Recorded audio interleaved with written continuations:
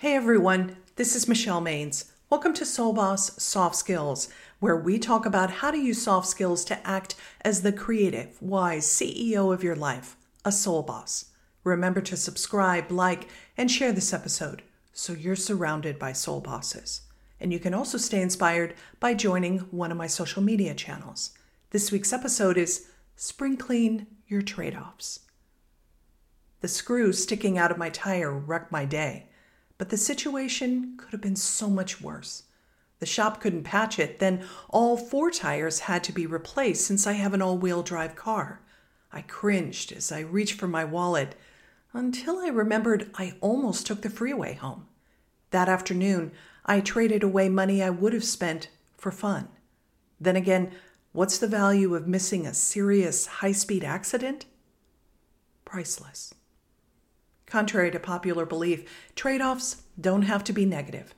In the past, bossing up meant being a take-no-prisoners negotiator where any concessions were a sign of weakness. But the truth is that getting along with others, whether at work, home, or in your community, requires adjustments. For instance, you let a meeting go long as a colleague thinks out loud about solutions. You overlook your kid's bad mood and keep it moving. And you stay respectful to the person leading a meeting, even when you disagree with their ideas. These scenarios are part of everyday life. So the trick to making trade-offs you feel good about is to carefully prune whatever leaves you feeling unbalanced or out of sorts.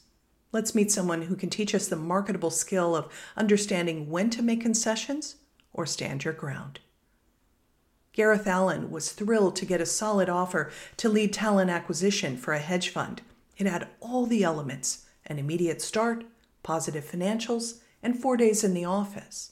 But before he gave the final yes, he raised the topic of work flexibility, hoping to confirm he could continue alternating school pickups with his wife.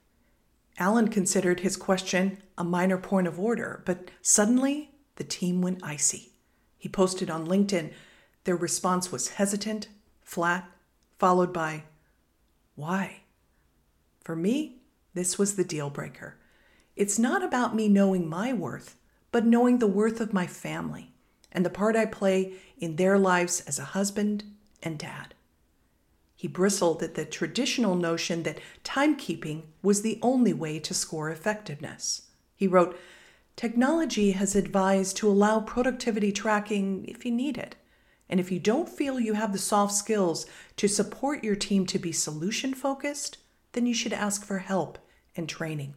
It's better to work collectively and creatively to solve problems than to insist on exacting hours." In the April series, Spring Clean Your Soft Skills, we're giving 3 everyday work skills the once-over, so you can leave with practical ways to expand, improve, and upgrade those skills. The case study centers around problem solving, but also shows how to combine soft skills and power them with discerning choices and healthy self-esteem. Can you spot the know-how? How about self-awareness, assertive, curious communication, and insight about how to achieve optimum productivity? In the same way, take a minute to connect with your instincts. You'll instantly know what choices have gone stale and are worth paring back. The reward is simple. Your true self is your best self. Here are 3 ideas to spark your thinking. Number 1, expand your perspective by asking the big question, is it time to take a second look or renegotiate a trade-off? Number 2, improve old mindsets by trying these swaps. I have to go along even if I'm uncomfortable becomes being authentic is a strength.